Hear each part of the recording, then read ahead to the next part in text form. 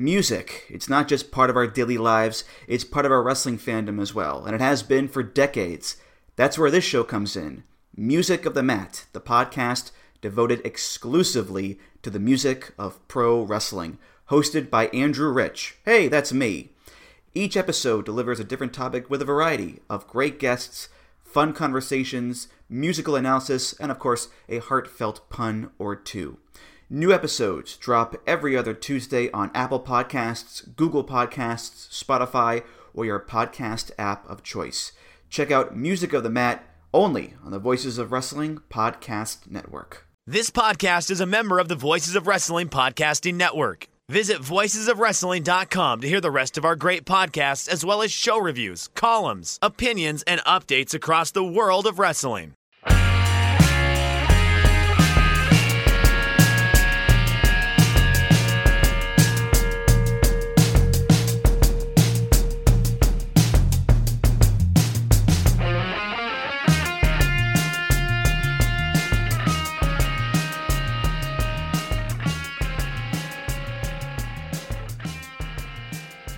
Hey kids, do you like professional wrestling?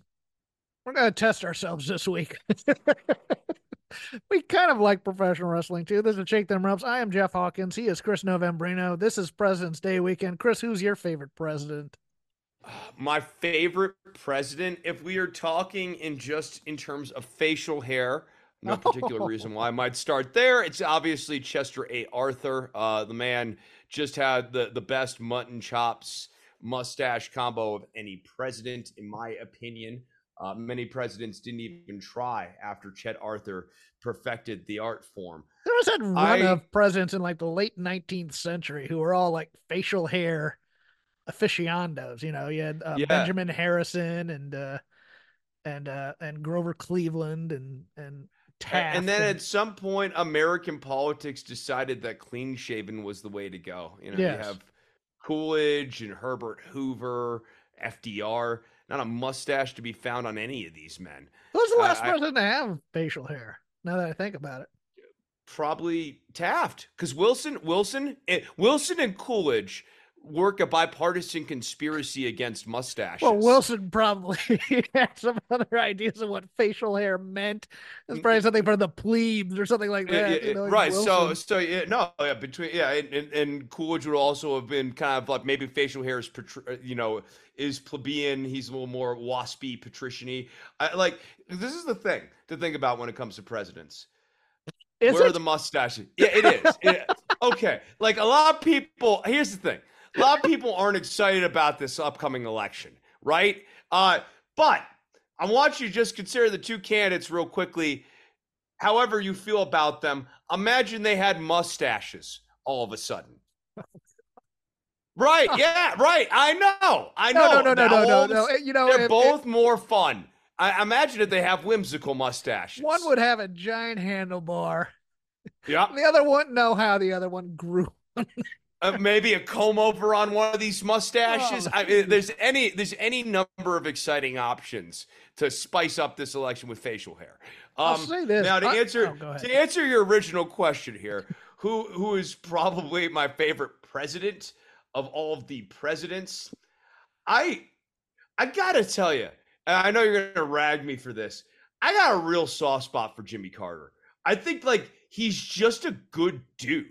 Of all of the presidents in terms of biography and stuff who actually speak to a decent human being, even though he was a mid ass president, Carter, I think it's going to be sad when he finally goes, because he did so much as a humanitarian and that sort of thing in a way that other presidents kind of like to grandstand on. They'll do a charity or whatever. They'll have their foundation. Carter was out there building houses. I think that's cool. I'll let you have him without comment. I think, God, I've really taken a shine after reading Amity Schle's biography of Calvin Coolidge. That dude, that guy was skinflint all the way. How much is this going to cost? No. Until he got, in the latter stage, a little bit of corruption there, but everybody ends in corruption, it turns out. Grant also secretly underrated as a president, by the way. He he And you know who I find interesting and compelling is Nixon. Not he's like not my favorite, but I find his politics to be so weirdly complicated and idiosyncratic. And yes. the more He is the complicated more and you study them, idiosyncratic as well. yeah, Yeah. right, right. No, he's complicated and idiosyncratic. I'm not saying he's like a source of admiration, but like in terms of all of the presidents of maybe the last 50, 60 years, he's the one who I think thought the most about what the nature of the job is. It'd be like maybe Nixon and then Clinton would be right underneath him, and then like Reagan. Um, Others just sort of like kind of came into the role, Carter included, and just Ford, similar thing, not really having much of a vision of what it was. Nixon clearly had like thoughts, and that makes kind of parsing through them kind of interesting. That'll do it for history talk. We'll see you next week on Yeah. NPR.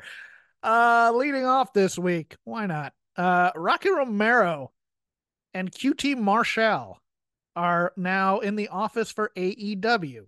Rocky coming for the first time, QT Marshall returning. Both will be working in coaching and developing new talent. Romero is also involved with international business partnerships, notably New Japan, where he also has a position. It's kind of odd. And CMLL. Marshall's main job will be talent development and training wrestlers. QT, as noted, quit due to a difference in philosophy, but he really wanted to be a wrestler. And there's a part of me that feels really bad for him.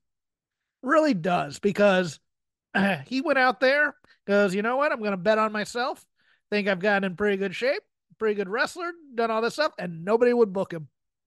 He did like an angle in AAA and a couple of indies, and nobody wanted him. And so now he's back, and he's not going to be on camera. He's going to be behind the scenes teaching. And boy, that speaks to me in a way in terms of certain career choices I have had to make when I wanted to perform. And they go, no, we'd like you to be a teacher still. It's like, but I want to perform. It's like, no, you can teach here. Yeah, Kind of thing. we don't see you as that guy. Yeah. That hurts, man, especially when you've put the work in. Like, you know, so like this story also really speaks to me. I think speaks to like every dude past a certain age where it's like you have that moment at some point in your life where you have that you're not that guy moment, and oh, those hurt. Yeah. Those hurt. So especially when you've been putting in, when you've been doing the work, and you find out even after all the work, like you actually tried this time and you're not that guy. That sucks. I feel bad for him. Yeah, no, that kind of came to me in stand up. Around, I'd say 2006, 2007, where it's like you see this new generation coming up, and like almost nobody from like my exact age. There are people like ahead of me, and I guess Dave Chappelle, but Dave Chappelle started before I did even, and I started at 17. But you see the new class coming up, and you're like, "No, that's kind of gonna be kind of it, isn't it?" Kind of a thing. It's like can't get booked as much, struggling to get as many spots on stage, new people coming back from the East Coast and keeps flooding in, and you're just like, well, I gave it a shot, and you just didn't get the moment. But then you'll hear like people who succeed always go, well, talent and perseverance always win out. It's like, no, that's not always true. That's not always true. Man, I hate that success. I hate the successy crap. You know who says that? Successful people. That's the only right. But you know why they say it, Jeff? Because they don't want to acknowledge that luck has is a lot to big do with it. effing factor, Yes. and you can't control it. And you can't control. All you can do is set yourself in the best possible position to catch the luck. Yeah. But like, I mean, this is a thing that drives me crazy a lot of times when people talk about, oh, this, that, or the other. Luck is such a huge factor in so many aspects of life.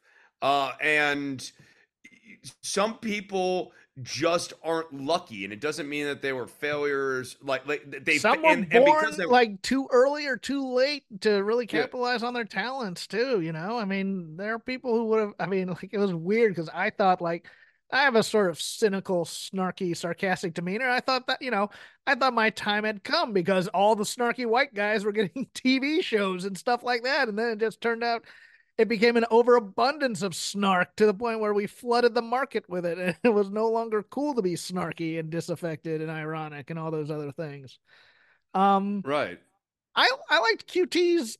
I mean, look, I didn't like QTV, which to me was very much a WWE type of construct for a gimmick type of thing. But to me, he has certain, for lack of a better term, Southern wrestling bona fides that I kind of always dug in terms of his storytelling and things that he wanted to do and how he built a feud and things like that.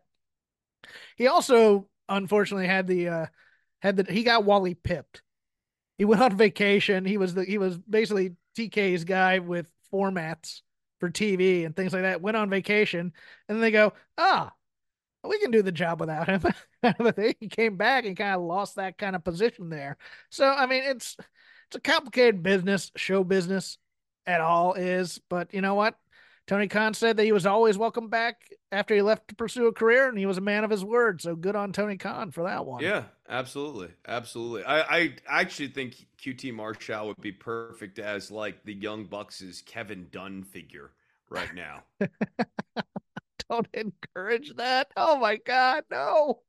Although I think that's going to be Cutler. Yeah, that'll probably be Cutler, but yeah, like because he's Marshall currently would be. doing that on Elon Musk's X app, where he's talking about where he's basically saying sources say, and and kind of being like a PR guy. But yeah, if you want to expound on that, you can. No, I mean, I think that's basically, like, I mean, like, that's maybe even just cut to him in the back, changing camera angles and stuff. Like, he doesn't even have to be a major role. Like, yeah, it could be useful though. Anyways, what else we got? What else we got? Latest story regarding Vince McMahon this past week came from a sworn affidavit by Ashley Massaro, the late Ashley Massaro, that had never been released publicly by lawyers Constantine Kairos and Erica Mirabella, who worked together on the concussion lawsuit that failed. In that lawsuit, Kairos was ordered to pay $300,000 in fines for being sanctioned for his conduct in the case. It had more allegations against McMahon personally in a story in Vice by Tim Marchman. Kyra said he never released it because it had nothing to do with the concussion lawsuit, although years ago he did release the rape allegation story Massaro told regarding an apparent doctor at a military base while on a WWE military tour, which also didn't relate to the concussion lawsuit. Should also be noted that Massaro, after she had given this deposition, apologized to WWE, Vince McMahon, Stephanie McMahon, and Kevin Dunn, and blamed Kairos for the things she said in a later letter to WWE.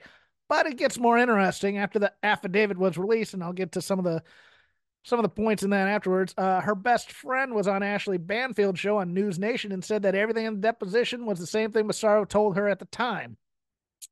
Basically, what happened was they went on a tour of Kuwait. She had a soma addiction, and she got drugged and was raped and sodomized multiple times in a drugged up state, attempting to stay awake. She also said that Massaro told her that a WWE executive who she didn't name actually took her from the room in a blanket to her hotel, so the company knew about it almost immediately. She also said the rest of the crew went home, but Massaro, due to her medical condition from essentially being almost paralyzed because of being drugged, had to stay by herself in Kuwait after everyone went home. She said Massaro told her she had spoken to Vince McMahon several times about the incident, corroborated the boardroom meeting where she was told not to report it, which WWE has always vehemently denied. She brought up that Vince had Stephanie talk to her as a woman to be sympathetic. And Hippie also corroborated that Massaro told Dr. Ferdinand Rios, who has said since that he was told by Massaro about what happened, but that Massaro asked him to be quiet about it. Now, I was around during this time when this happened, and I remember the media statement was like, Jerry McDevitt said that everyone on that tour but Maria Kanellis had told WWE they knew nothing about it, and he described not knowing why when WWE asked that Kanellis refused to say anything. And this is the release. At no time was Vince McMahon or the management of WWE ever informed by Ashley Massaro or anybody else that she had been sexually assaulted, drugged, raped, or sodomized by a military doctor with a nurse standing guard while on the Goodwill tour in 2007 to U.S. military bases in Kuwait. In fact, if she ever articulated such a claim to WWE, we would have reported it immediately to the base commander. At no time was there ever a meeting with Vince McMahon, Kevin Dunn, John Laurinaitis, or other company executives in which she told them of such a claim and was instructed to keep it quiet. Pipia, the friend, confirmed Massaro told her the story in 2006 when it happened, saying they told her the story had to stay under wraps. I'll let that digest for a second for you there, Chris. One thing in the affidavit that I know from Creative Stand, here's also a quote. During my time with the WWE, I had observed Vince McMahon making out with other divas in the locker room, but he never paid attention to me, and I assumed I was not his type. This changed after my Playboy cover was released. I was fortunate enough to be allowed to fly on the company jet and stay at the same hotels as the executives for a period of time so that I could get home faster to spend more time with my daughter. On one of these occasions, Vince was attempting to get me alone with him in his hotel room late at night, and I felt extraordinarily uncomfortable. He began calling the hotel room phone and my cell phone nonstop. I called Kevin Dunn to explain the situation, and he said I should tell Vince I was not feeling well and would see him on TV the next day. So I did. Immediately after that night, Vince started writing my promos for me. Vince does not write promos for female wrestlers. That is the job of the creative department, and he certainly wouldn't have, under any normal circumstances, written a promo for me. But he did. And the promos were written with the clear intention of ruining my career. I brought the first script Vince wrote for me to the WWE in charge of creative at the time, Michael Hayes, and he said, quote, "You're not saying this. Who the bleep wrote this?" And I told him that Vince did. He said, "Well, kid, these are the breaks." Meaning that Vince wanted to end my career and destroy my reputation on my way out. He is known for this type of behavior and also did this to, redacted, upon her departure from WWE. In addition, after that night, each time I walked by him, he would make vulgar sexual comments that were clearly designed to make me uncomfortable. I mean, it that comment earlier about them going, well, Ashley Massaro never came to Vince and talked about the sexual assault. Could you imagine in any context going to Vince and talking about a sexual assault and thinking that that would be the sensitive ears, receptive to the situation, who's going to take the matter really seriously?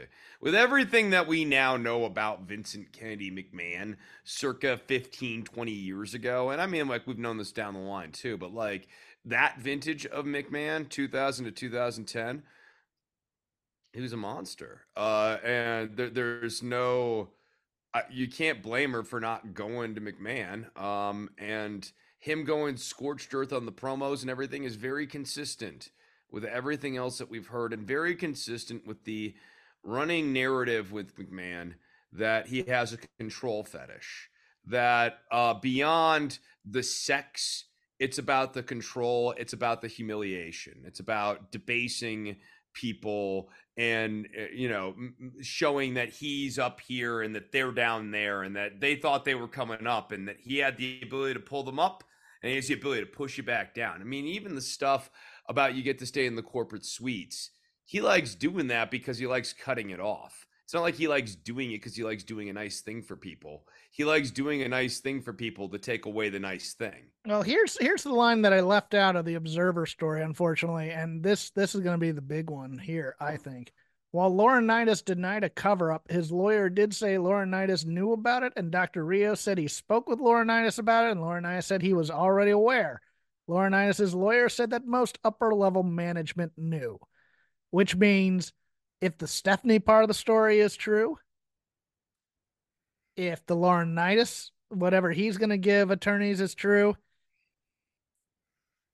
I don't see how any of the McMahon family are not gone from this company in terms of, and I think Triple H is probably going to get implicated here somewhere with something. He's playing with fire. Yeah, I know. I'm the same. Him getting back on TV and playing and trying Uncle Paul from NXT. Remember me? It smacks of when Vince tried to do this with Titus O'Neil and the other like the welcome to the 2163rd episode of Raw. What that weird thank episode? Thank you, Vince chant that Stephanie put out there when the original allegation. Yeah, I know.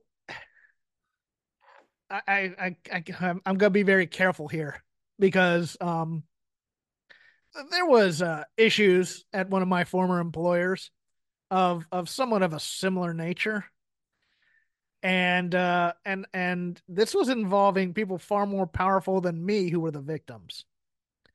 And they went to human resources and were pretty much blown off. And and then we're given Human it. resources works for the company. I Yes. mean, one of the fundamental problems with the human resources structure is that they are not ombudsmen that stand outside of the company and observe the going ons inside of the company. That would have its own set of problems. But they are instead in house, which comes with its set of problems that we, all of us who have worked in a dynamic where you have a human resources department, are acutely aware of, which is that human resources has one set of rules for everybody underneath human resources. And then for everybody above human resources, they have a set of explanations. Yes, there's an internal directive and an external directive. External directive, hey, we're here for you, the employees. Come to us with problems, blah blah blah. Internal directive, protect the money. Yep. It's oh God, this thing is going to it's funny to me because there's so much talk on the app you're not on anymore about how we need to keep this in the news and keep talking about, keep talking about, keep talking about. But you can't talk about anything new until it gets to court. Although we keep getting these types of stories all the time, and it's like, well, I guess we do have a lot we can keep talking about and keep hammering it and stuff like that. So it's one of those things where I don't have an agenda against WWE by keeping it in the news, but it's there, and you got to talk about it when it's there. That's the Yeah, thing for me. certainly I'm not. There are some people who are agenda driven. Jeff will vouch for me. I am not spending hours of my week digging up new WWE stories to bring down Vince McMahon. That is not the level of preparation I am bringing to this show. I mean, I just think as these stories continue to manifest, and those of us who have done any amount of like historical back stuff, or if you've just been watching wrestling for 20 years, you know a certain thing about McMahon because he put so much of his pathologies on TV. And as these stories come out, you go, does this wash with the Vince that I know? Yeah, it does. All this stuff does. And my last thought is I will just never, ever, ever take as a valid argument, well, why didn't you go to human resources? If we could retire that argument in 2024, I would be so thrilled about that because it's so naive. All it does is make the person making that argument seem like they've never actually worked a job in their life. Although the reason I added that last anecdote is I just love the absolute 180 by an absolute spineless shill like Hayes. I was like, who wrote this? This is the biggest piece of crap out Vince wrote. Well, sorry about that, kid. Guess you're done. Guess your toast, dude. Oh, it so reminds me of the one time I've met him. We won't go into that though. The Observer reporting that Tommy Dreamer is now the TNA head of creative, as many expected with Scott D'Amore gone. But old Fightful Select and our boy Sean Ross Sapp goes, nah, that's not true. We're told that creative is in TNA is now unchanged and features R.D. Evans, my favorite people, Hunter Johnson, Delirious, Robert Evans, not Delirious necessarily, and Tommy Dreamer, and they will be supported by Gail Kim and Jorge Barboza.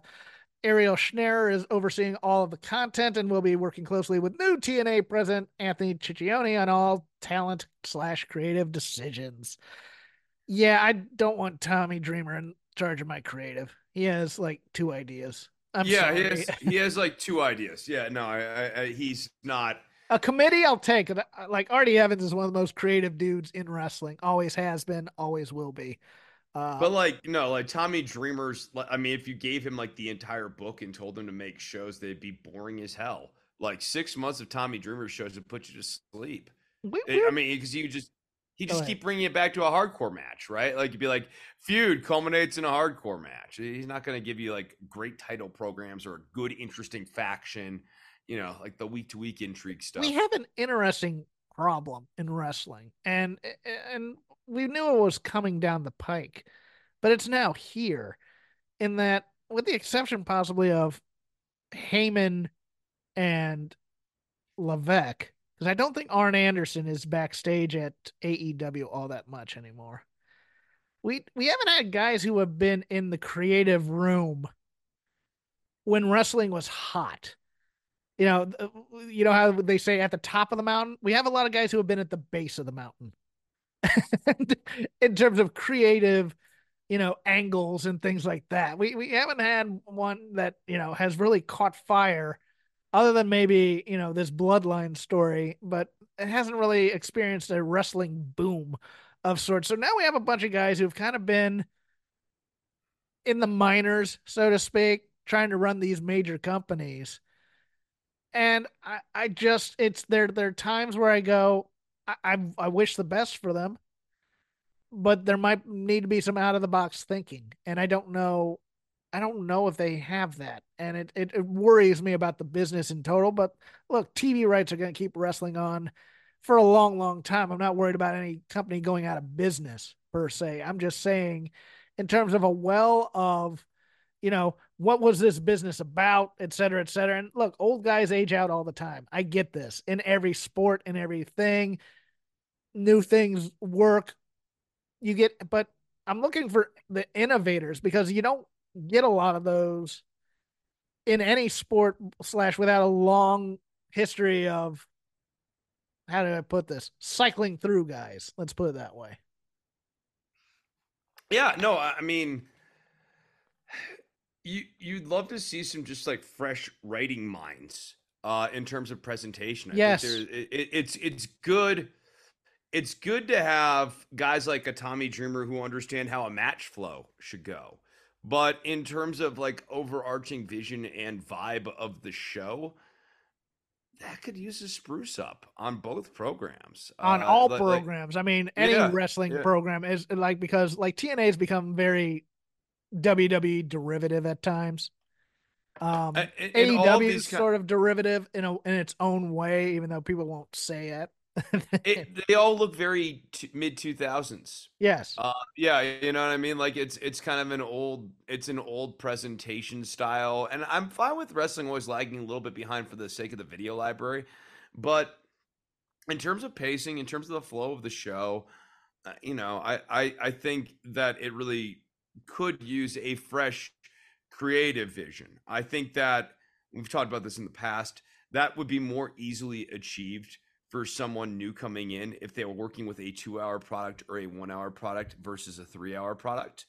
But regardless, I think there needs to be a committee of fresh writers, people who want to write wrestling but maybe haven't done it before and are a little bit younger and have some ideas, and veterans who know how to do a wrestling match. Yeah. So that the between the ropes still makes sense.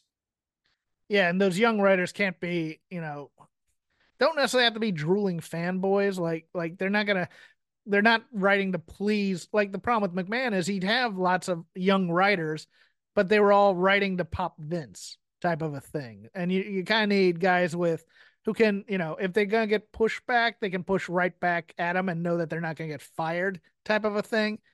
The writers room is always better when you have, you have the guys who know things. You have your joke, you have guys who know story. You have guys who know joke punch up. You have that guy who's just weird and just throwing stuff out there, and you're like, what? And then you try and make it better, and it turns out to be genius. Writers' rooms are just awesome if you're on a good program and you're flowing and you want to go into work every day. They become this big flow. If you actually, y'all establish. And that's why Breaking Bad was so good, is because they had such a great writer's room in terms of people could bring in they had a bunch of playwrights in there. A lot of people hadn't done a lot of television in the past necessarily. But everybody kind of had ideas, and nobody kind of, said, well, that idea sucks, without first kind of trying to get it going or whatever. Like the character of Gus Fring came from, which is one of the best characters I think ever made in television, came from, oh, this guy on our show is leaving, we need a replacement. How do we do that kind of thing? It's just, yeah, a good room is a good room. I'm sorry to have interrupted you. Go ahead. No, you're not. No offense taken. All I would say is, yeah, like Star Trek Deep Space Nine, one of my favorite shows, had a very, they kind of had like a very, very tight writer's room. And that's how they were able to storyboard out so many of these great episodes.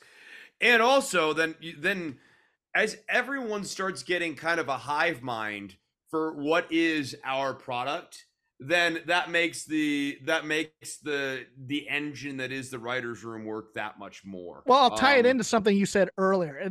You get a lot of people like you described Nixon. They start thinking about the characters a little bit more and the world and the responsibility within this world. And then if this is true, what else type of a thing? And there's far more world building type of thing in there. Once you get the flow and the hive mind and you're not scared to death that, oh, do I need to be looking for another job right now type of a thing. Nor are you just pitching standoffy sort of like solo episodes where it's like, well, this week, I'll use Star Trek again. This week, Ross is out of milk and Rachel does something funny. Whatever. right. Like you're doing these because that type of writing's unconfident. Whereas, as you were saying, you start really thinking about what are the implications of this universe. If this is true, then this is true, and fully extending off of those implications. Yeah. Way more interesting. Kevin Patrick, or the former Kevin Patrick, now known as Kevin Patrick Egan, his true name, announcing today, beyond excited to announce that this year I'll be lead host of MLS 360 on Apple TV. 4 hours of live whip-around coverage, jumping from game to game, catching all the goals and big moments as they happen, all alongside 3 top pros and brilliant people. Good on you, brother. Dude, I am so happy for him. He sucked at wrestling commentary, but he was good at soccer, and that's where he came from. And I'm so happy. I think he's a great host type. He's just not remotely a good fit for wrestling commentary in any way, shape, or form. But lovely guy. I don't wish any ill on him. As I said at the time, and I'm not going to walk any of it back. I thought he was quite poor at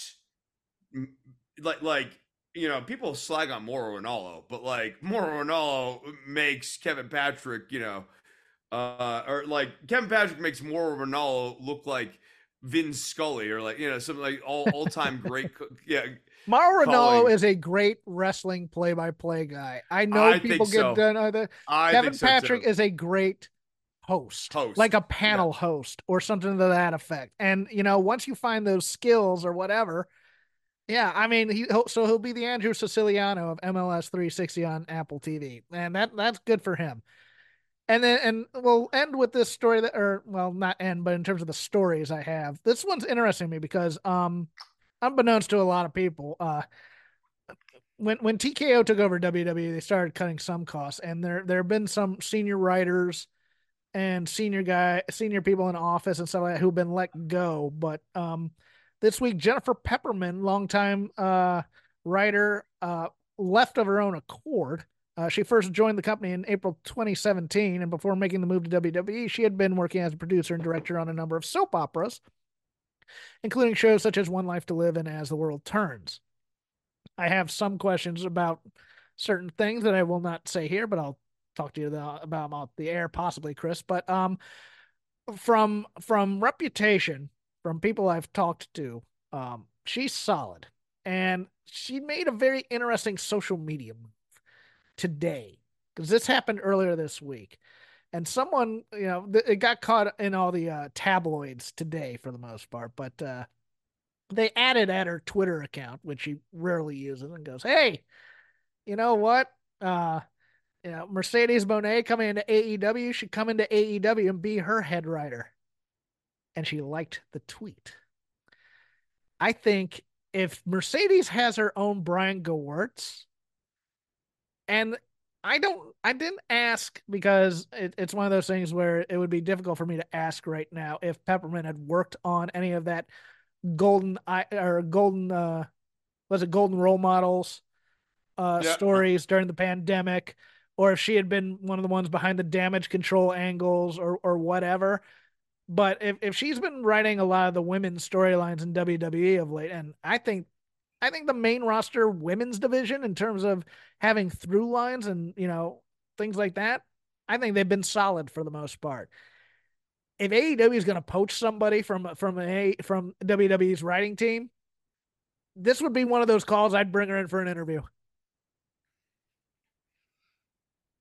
I mean, there's one thing that maybe would give me a little bit of pause here. If you hire someone like her with her background, people might start thinking that professional wrestling is just a male soap opera.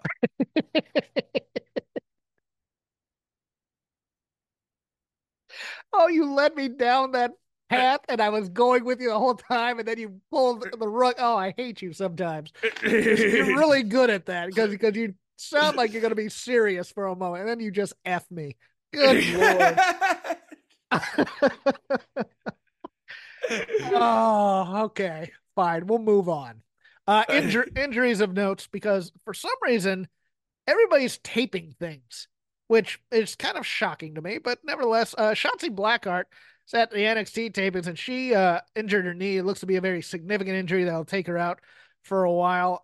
Jeff Hardy on Rampage, which I believe just finished showing on TNT due to the All-Star festivities, looked like he got concussed or a broken nose from Sammy Guevara in their match there. Nikita Lyons reportedly will be out once again for a significant amount of time due to an injury, and Idris Enofe got injured halfway through that Nathan Frazier Axiom tag team match on NXT last week. Any thoughts on that before we go to Lazy River? Other than I didn't think what they were doing with Shotzi was particularly good, so it's probably not a bad thing that they're, No, but she's the perfect person to send down to NXT occasionally as that, oh, look, a main roster person has come down here to fight somebody and do some things. No, you're actually right. She really is, because she can come down and have like a special gimmick match and then move on, and it's no harm, no foul. She could do a hardcore match, or well, she could, or whatever. Nikita Lyons is interesting. I've heard it's either a knee or a hip. It kind of brings the question. I mean, there's a lot of knee and hip injuries in that NXT women's division, and I think it's because the training right now. I mean, I'm not going to say, well, it's because they don't have any full-time female trainers. I don't know that for a fact, but they're doing the tumbling gymnastics thing. I was going to. It's the style of. It's the style of women's wrestling that they're doing right now. Yeah, no. Right now, it's all cartwheels and it's flips and cartwheels and gymnastics. It's gymnastics, right? Like, and so these women are probably hurting themselves because they're doing. And someone like Nikita, and someone like Nikita, who is a bigger woman, putting a lot of strain on the knees. Is being told to do spin kicks, like jump spin kicks, which, granted, at her both height and size are impressive looking. Is that really? I mean, it's not something you want to do every day in practice. They're not something you want to do every day in practice. They honestly would get a lot more mileage if they came out every once in a while. Like, if she only did that in a big match and that was a big spot where she took someone down, that would be huge. I really think I think because you saw this with Maxine Dupree too. The cartwheely crap. Her match was just trash on Raw. But that's because they make her do like handspring, elbow, twirl, a jumping jack. And I think before before we even get to that, let's get arm drags down. Let's get, quality suplexes. I'd much rather see the women delivering some stiff looking suplexes than What's going on, guys? This is Rich from the flagship podcast here on the Voices of Wrestling Podcast Network, and I just want to let you know about a brand new sponsor we have for the network. It's Eufy, and let me tell you a little bit about their newest product, the Eufy VideoSmart E330. This isn't your everyday smart lock.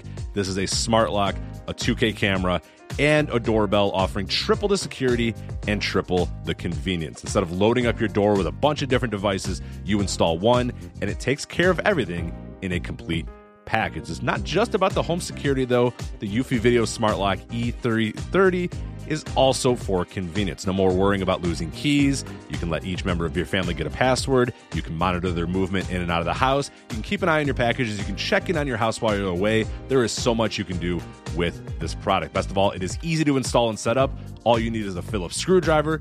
Leave that drill in the toolbox. The Eufy has keyless entry, a 0.3-second fingerprint recognition, a rechargeable battery with a 4-month lifespan, two-way audio from the lock, enhanced night vision, 24/7 customer support. And you'll love this. None of those pesky monthly fees. Eufy sent me a Smart Lock 330, and I've loved it so far. It allows me peace of mind when I'm at work or when I'm away on one of my patented vacations. Plus, it helps me keep track of deliveries to the house, saves me a trip back to the car if I just need to run in for something and I forgot my keys, and the two-way audio system works well for those unwanted guests at my front door. No, I do not need new siding or windows or a roof. Thank you, though. You can simply tell them you aren't interested from the comfort of your couch. Now, are you ready to ditch the others and join the Eufy revolution? Of course you are. Get started today by searching Eufy Video Lock on your search engine of choice. That's EUFY Video Lock, or visit eufyofficial.com/video lock to see how you can finally, once and for all, gain complete control of your door. Once again, that's EUFY Video Lock, eufyofficial.com/video lock. And we thank them for sponsoring the Voice of Wrestling Podcast Network. BetMGM has an unreal deal for sports fans in Maryland. Turn $5 into $150 instantly when you place your first wager at BetMGM. Simply download the BetMGM app and sign up using code OldLine150. Then, place a $5 wager on any sport. You'll receive $150 in bonus bets, regardless of your wager's outcome. And if you think the fun stops there, the king of sportsbooks has plenty of surprises in store. Check out daily promotions, same-game parlays, live bets, and so much more. Download the app in Maryland today and get $150 in bonus bets instantly from your first wager. Only at BetMGM. BetMGM and GameSense remind you to play responsibly. See BetMGM.com for terms. 21 plus only. Maryland only. New customer offer. Subject to eligibility requirements. Rewards are non-withdrawable bonus bets that expire in 7 days. From issuance, please play responsibly. For help, visit mdgamblinghelp.org or call 1-800-GAMBLER in partnership with MGM National Harbor. Promotional not available in Washington, D.C.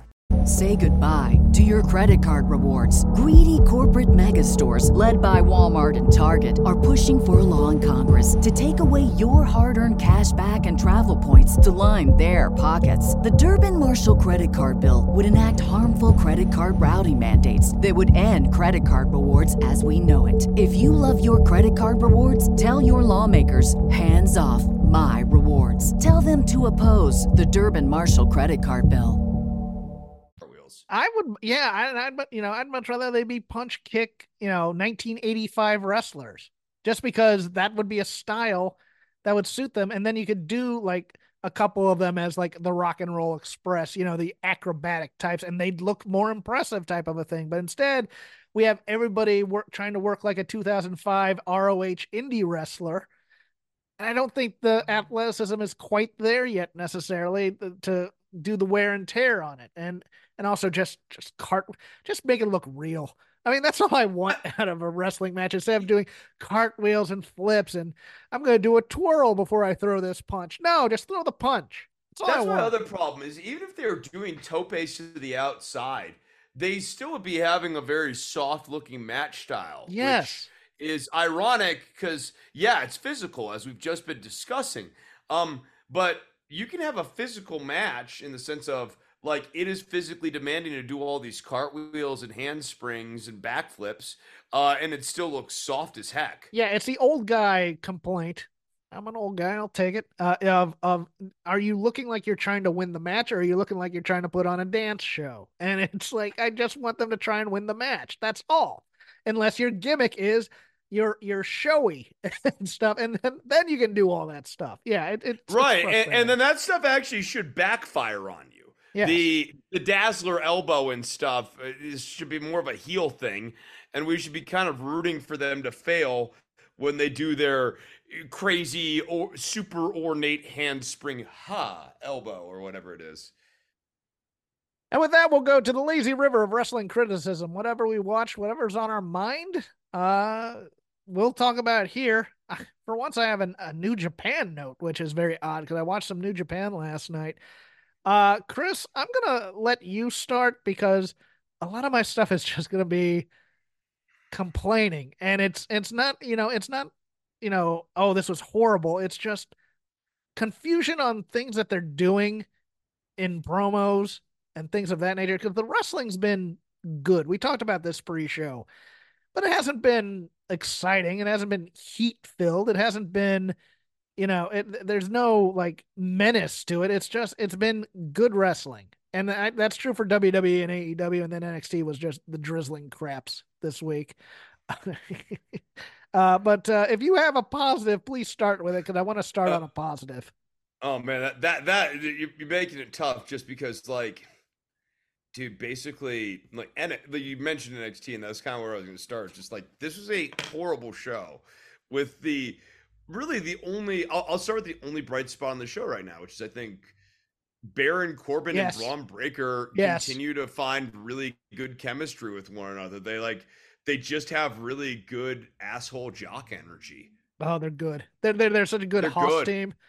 They're a Gym good class team. bullies. They're what the Creeds should have been if they had stayed down there and been heels. Really is what they are. No, I really like them a lot. The only thing I can think of from NXT that's just it's that Roxanne Perez, Maddie Rinkowski, or Ren Sinclair bit in the locker room. I mean, these women in the locker room segments have to stop. Oh, they're so bad. They're horrible. They're really.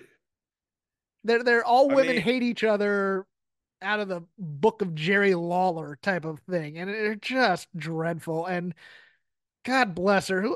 This characterization of Roxanne Perez, we still haven't gotten the full on heel turn, and it's a journey, and it's a journey nobody wants to be on because she can't adequately.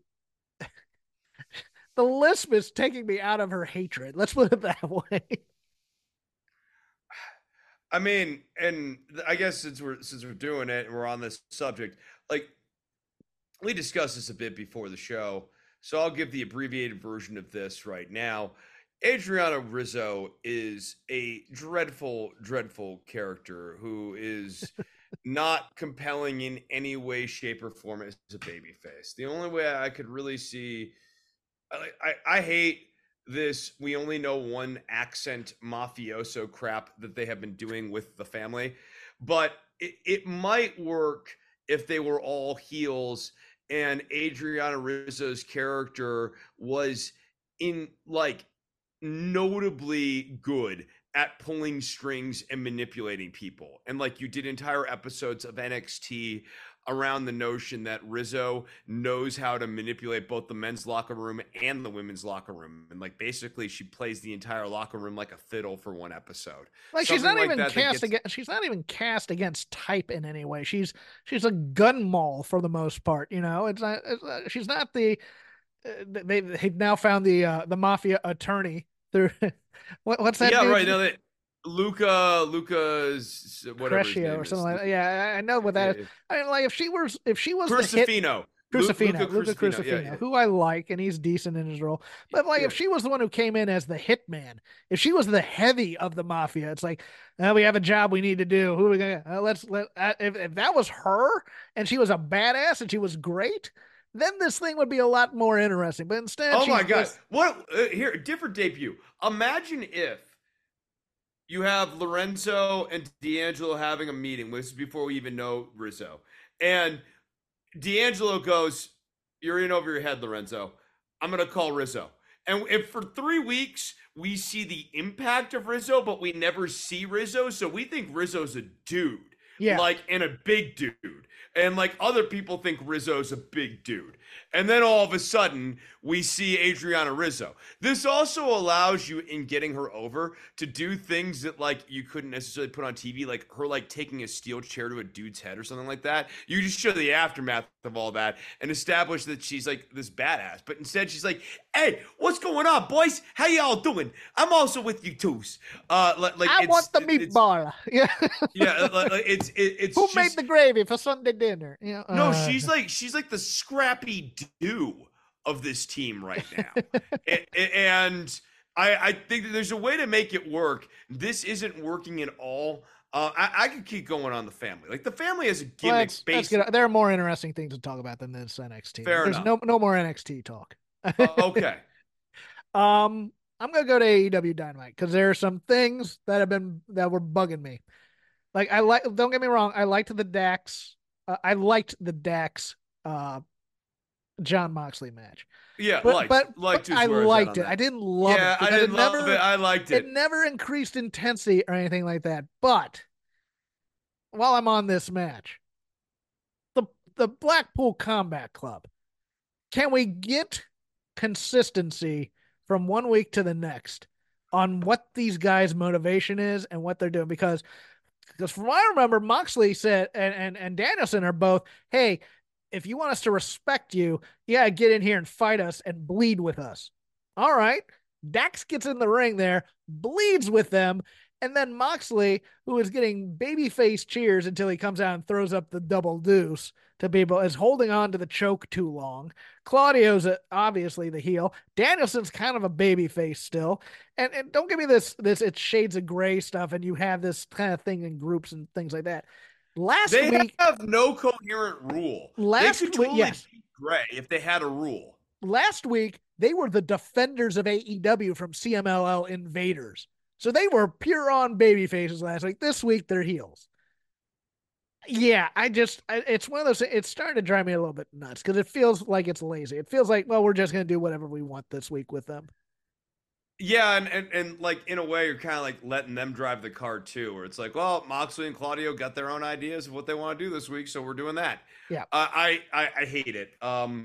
They can be a bounty hunter, true neutral, gray Boba Fett-y sort of faction. Yes, if they have a standard rule, like if you actually fight hard and bleed with us, babyface or heel, and you fight hard and you bleed with us, we will give you grudging respect. I thought that the assault on FTR in particular was just so wildly out of character with them. Even if they have had matches in the past or whatever, it was so far afield from like what Blackpool Combat Club was supposed to be about in terms of like their values and ethics and, you know, that sort of stuff. Instead, they're Stone Cold Blackpool Combat Club. You know, they're just like, oh, we're going to hit the stunner on either baby faces or heels, no matter who it is after the match. You know, but even then you could build that ethos. Like, we're just going to beat people up and we're going to enjoy, and we're just going to be full on heels, and we'll sometimes beat up heels too. But they need an ethos, or they need a mission statement or something. Your turn, sir. Yeah. No, it's the lack of the ethos that bothers me. I continue to be, speaking of inconsistent writing or flummoxing writing, the Adam Page and Swerve Strickland thing. Thank you. Continues to be flummoxing. On one hand, the Adam Page line of "Don't write that I was angry. I wasn't angry." Had me so good. Drill? So good. Yeah, drill. Yeah. Like I have to. Don't write that in the newspaper that I was angry. I was not angry. Yeah, it's so good. So good. It's a reference that I actually had to look up because I go, that sounds like a drill tweet. Yeah. Yeah, it is. No. That was really funny. But beyond that, right, is Swerve really a good or compelling or interesting babyface right now, or just a guy with a tagline? Let me back you off right there because I have a rant in me about this. Go for it. Number one, Samoa Joe, awesome. Samoa Joe was the best damn thing about this entire promo segment. Comes in, gives a promo, gets tired of these two whiny bitches and says, I'm just going to kick both your butts, and then leaves. Phenomenal. He's my favorite guy on AEW right now. What did he say at the end? Because I remember that being very funny. It was something like, oh, you think you're going to pin, I'll pin you, you're going to pin him, or you're going to pin him. Screw it. I'm going to kick both your asses. And he left. Yeah. I was trying to remember, like, what is he's great. He is an absolute bright spot on the show, though he has heavy transitional champion energy. He's like such a good champion. And Page, for as much grief as we've given him over the weeks, he's playing heel here, and he was very good. The problem here, and you've picked it out, is Swerve playing babyface when he's been a heel this entire time, even though the crowd's trying to turn him and he's getting cheers.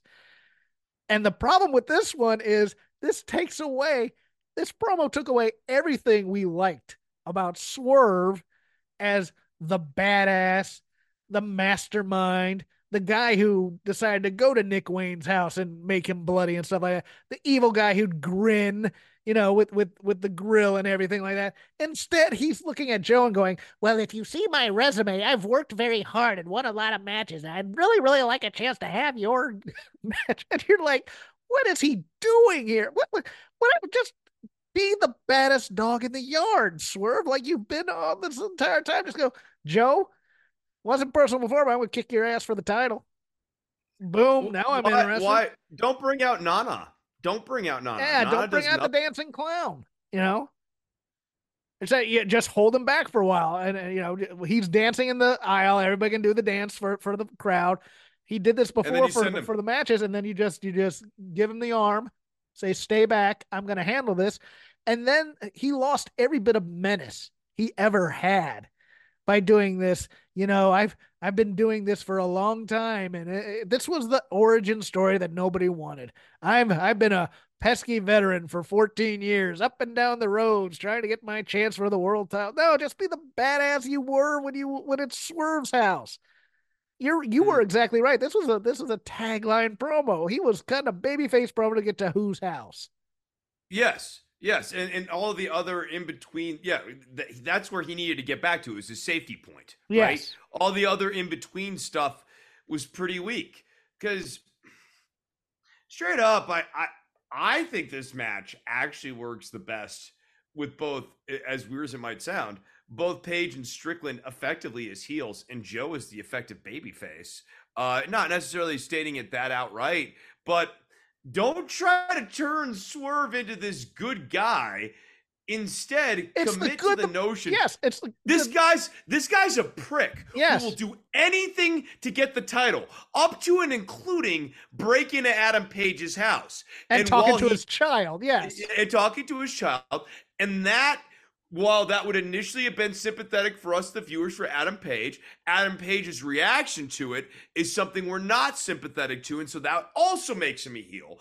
And have these guys both, because neither one of them are going to win the title here, right? So have some confidence in your story here. Give a good reason up front why neither one of them should. Swerve shouldn't win it because he's been trying to do this shit the wrong way. Yes. Right now he's like, I have a dream, blah, blah, blah, blah, blah. But while he's been pursuing that dream, he's been willing to stab everybody in the neck, and karma should finally come for him. Meanwhile, Adam Page also should not be champion, and you tell that story too. That this guy, he was champion, but he didn't have his head straight right now. He's completely lost the thread. And that he's unfocused, that he doesn't know who he is. He's having an identity crisis. And Samoa Joe should be, for both of these men, the moment of realization that they're not that guy right now. And Samoa Joe should put them down both handily, but have confidence, and he probably will end up winning this match. But it'd be dumber to belt Swerve. This is the moment in both heroes' journey where they fail. Yeah. And they have to go, and they should fail. They should fail, and they have to go, and they have to reassess how they're doing things. And then Page is on the dark path, and Swerve has kind of been on the light path. Okay, fine, type of a thing. Right. And then you have the duality of that. Yes. Yes, Swerve has to realize that he needs to not have Nana and the Mogul Embassy. Essentially, this needs to be both of these guys lose to Vader moment. Yes. In Empire Strikes Back, and Swerve goes from the dark side to the light side, and Page breaks bad. Yes. No, you're exactly right. It's a simple story. And in a way, having them both get so hung up on each other, that might have actually been a very good go-home promo, where Samoa Joe goes, I'm going to tell you why you guys are both about to lose. You're both about to lose because you're so busy looking at each other that you don't even have your eyes on the prize right now. And that's it. But that should have been right before. This is a story where it's fine to tell the ending up front because it's a morality play. Yeah. And there's a good guy and a bad guy, and we're going to tell a moral story. Or this is also, this is the end of the good, the bad, the ugly. This is, and Clint Eastwood wasn't necessarily good that he was kind of a jerk. I mean, he was using Tuco to do whatever, and then Angel Eyes is the bad guy, and then and Tuco is kind of the Weasley dude within this whole three thing. But in that final shootout, they're all looking at each other, going, "Who am I going to shoot? Who am I going to shoot? Who am I going to shoot?" And then you get the end. But yeah, your turn, sir. Was Swerve not me? Oh, was Swerve you? Okay, so okay, good, because I got another rant in me. Here we go. Let's go. Darby Allin. This promo stunk. I'm gonna say it. We just set up last week that the Young Bucks, the EVPs, came out there and beat him bloody and are wearing his blood on their suits to wrestle, which is a cool heel move. Don't get me wrong. I like that. I'm liking the direction the Bucks have gone. They haven't gone heavy enough into the I love Taz saying he got fined on commentary for giving that terrible idea. I mean, called the EVP trigger. The EVP Bucks or whatever he gave the name for, and then almost doing the thing to Shivani would have been cool too, because I'm all for occasionally beating up an announcer for heat. But Darby comes out here, and instead of being pissed, and instead of saying, "You want this title shot, whatever, I'll give it to you," whatever, he does another one of these. He goes in the office politics promo, Chris. When this company was being formed, you hired all your friends from California to be in here. All right. Some of us know that. Some of us know that that the Bucks were hiring people from who worked in PWG with them and who were on the West Coast. Imagine saying this shit to somebody who's literally wearing your blood on their suit. Yes, exactly. I walk into a room and I look at these two guys who beat me to smithereens and are wearing my blood. They hit me with on their bat. Clothing. They hit me with a baseball bat, and they're using head. it as a totem. And I'm staring at my own blood, and then I go, "Well, what you need to remember, Philip and Paul, is that when America was first founded in 1776, gonna give them a history lesson, you freaking nerd." Yeah, and it's like, oh, but there was one vice president who believed in me. Guess who that vice president was, Chris? Cody Rhodes. It was Cody Rhodes, and they started a Cody chant in the middle of an AEW show. What are we doing? It's just all you need to do. Stop with the backstage meta crap. You know why they do it though, Jeff? You know why they do it? To piss me off. And that's part. Right. Here's the real reason they do it. They think they do it to trigger us, right?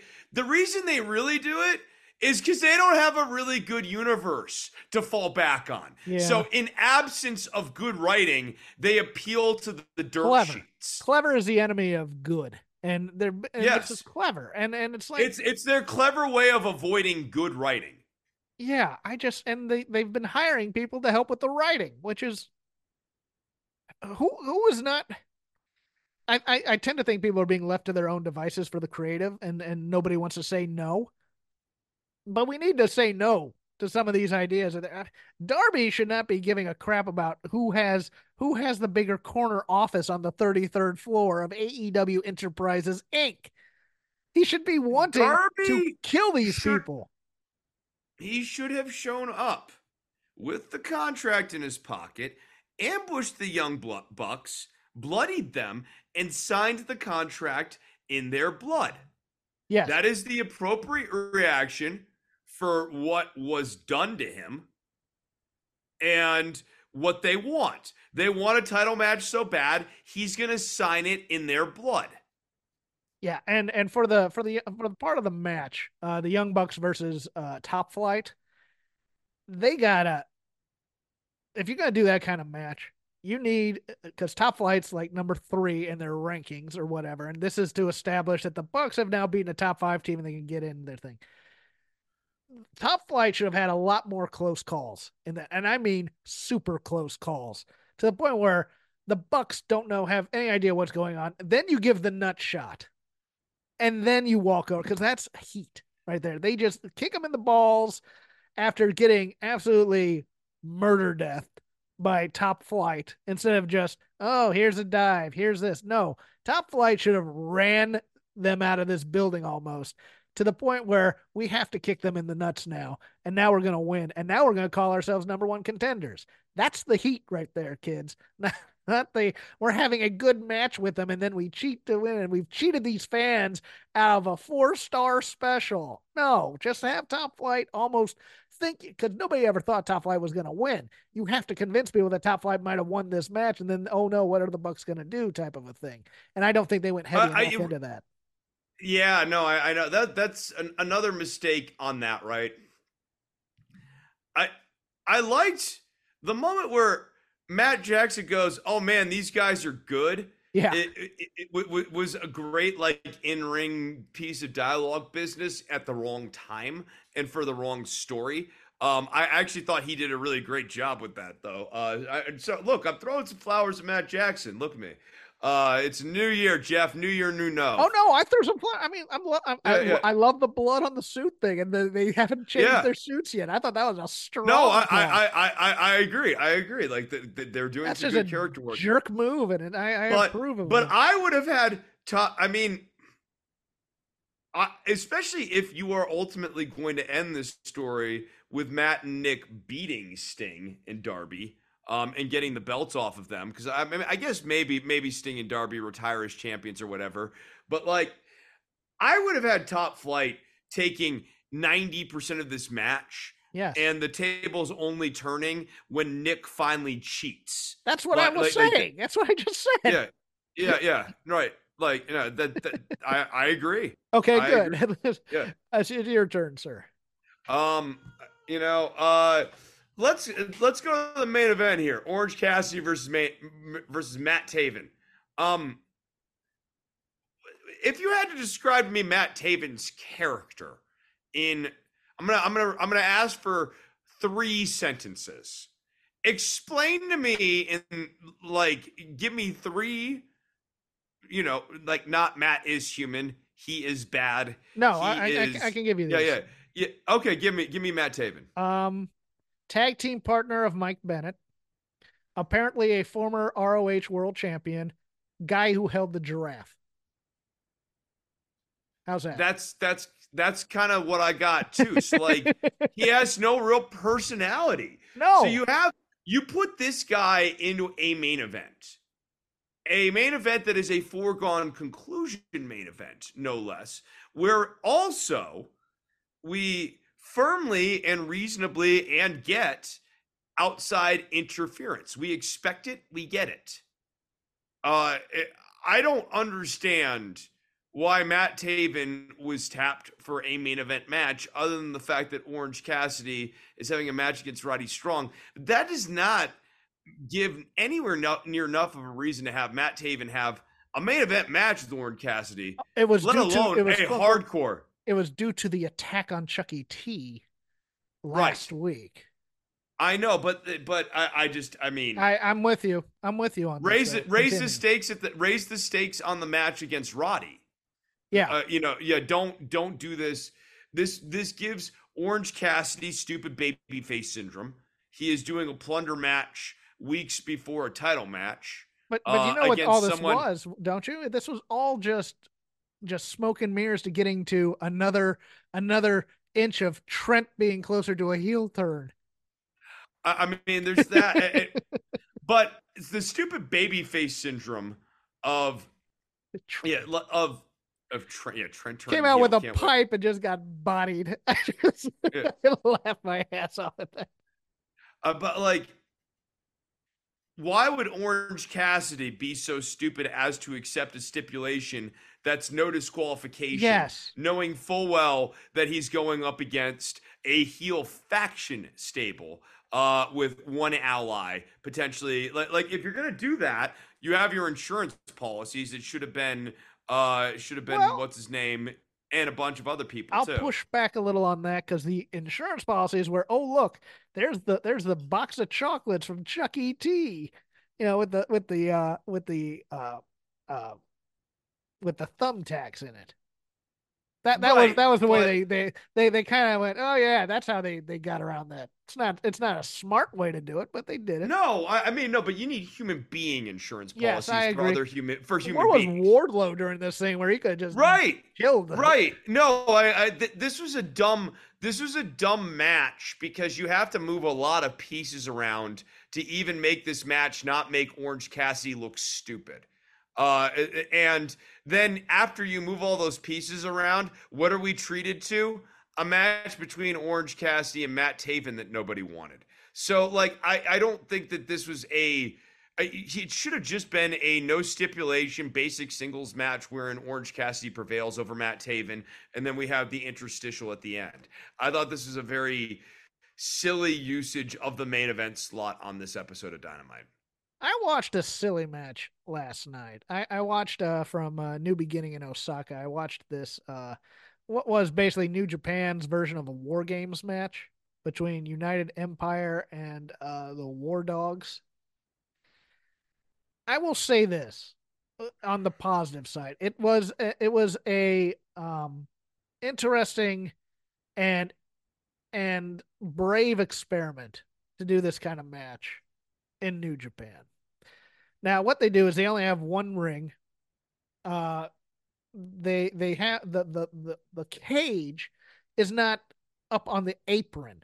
The cage is like around ringside, like it's about 8 foot tall. It's about the same size as the top of the ring, but it's like you have the mats around the ring, and then you have the cage on the outside of that. Right, it looks like an octagon almost, for UFC type of thing, but with a wrestling ring in it. You don't have a door on the cage; it's just kind of open air. People can walk into it. Still, they got to the same rules of the War Games. 5 minute start, but they got to that because it was originally going to be 2 minutes for each person. But it's like, no, I want you for 10 minutes. No, I'll give you 5. Okay, great. Okay. So we get to that part of the War Games, and and then it becomes a plunder indie match where guys bringing in weapons down there and stuff like that.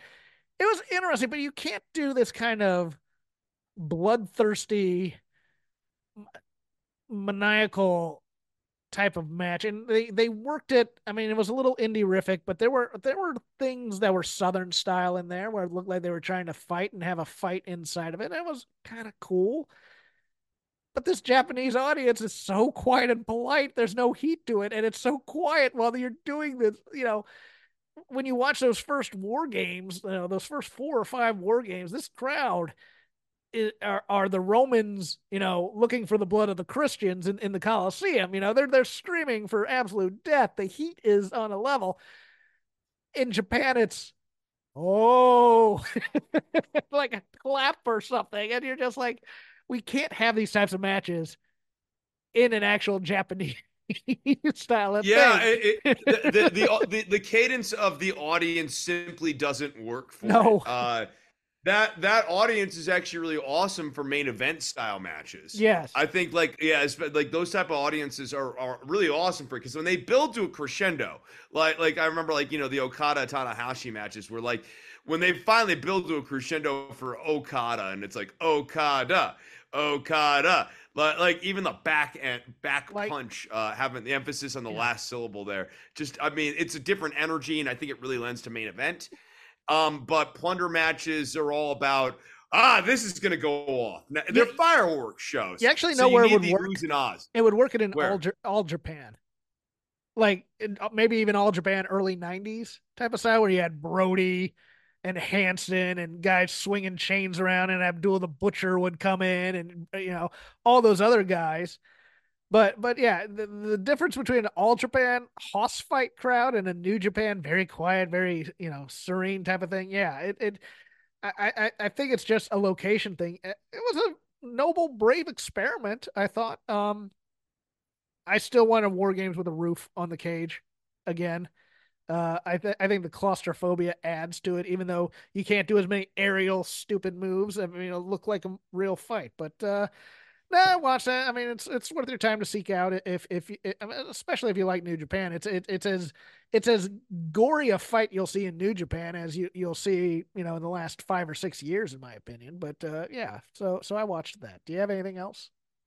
In terms of the shows here, I've said nothing about man, Raw or SmackDown. If you want to, I know I watched SmackDown, but that was like on Friday, and then I had to shovel Yeah. snow for like and we're waiting 6 for hours. SmackDown to come on now, so we only have Raw, and all we had was Seth going, "I'll be your Shield." Yeah, all right, fine. I mean, I continue to True. I continue to not enjoy the Rock, Cody, Seth, Roman, like it's particularly Seth's part in it is so bad. Yes, But yeah, Raw. It feels like, I mean, we're very much just on the holding pattern to Elimination Chamber here, and that's not terrible. I mean, it's not even terrible to have Drew McIntyre as like the fait accompli of the guy who's going to win the Elimination Chamber. But the actual show this week was really nothing to write home about. Imperium and Jey Uso and the New Day, entertaining, fun match. Fun match. Like they're good. They're an entertaining group. All 6 of them. But It's just one of those things where you kind of want to see Imperium take that next step to being, a main event heel group as opposed to Gunther with 2 red shirts. And you never get that. And I've wanted that ever since they were in NXT. There's just like it's weird. There's like no place for him to go. It feels like it really. I know they've got Drew and Seth for Mania, but to me the much more interesting thing would be title versus title, Intercontinental title versus world title at WrestleMania between Gunther and Seth.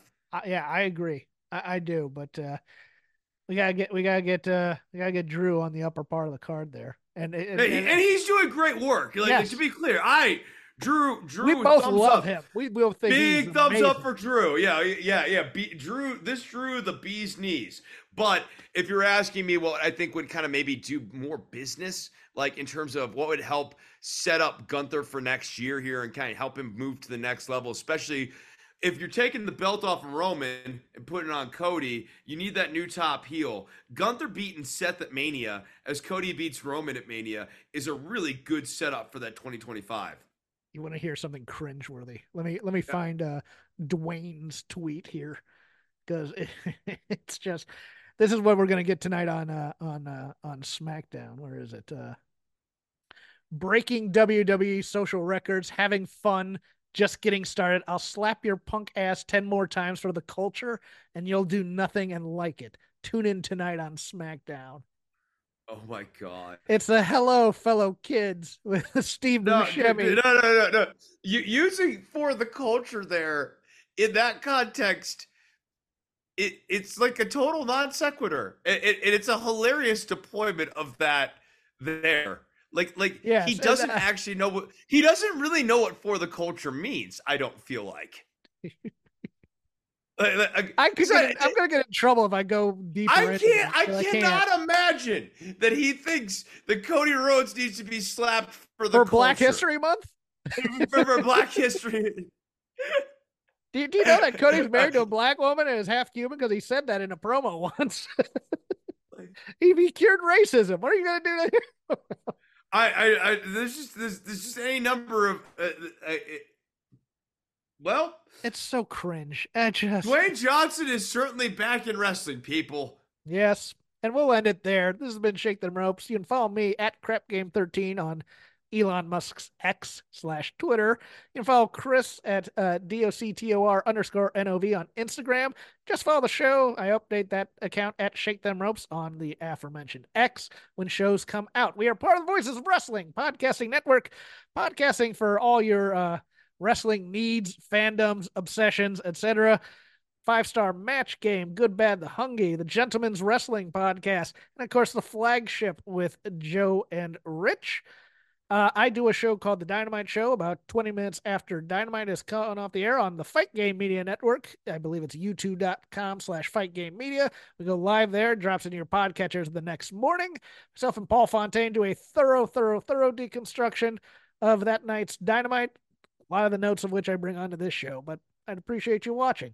Chris has a lot of other things, including cat wrangling and guitar lessons. He's going to tell you about now. Yeah, Yeah, follow me on Instagram if you want to see my adventures on top of Sandia Peak. If you want guitar lessons, message me on Instagram.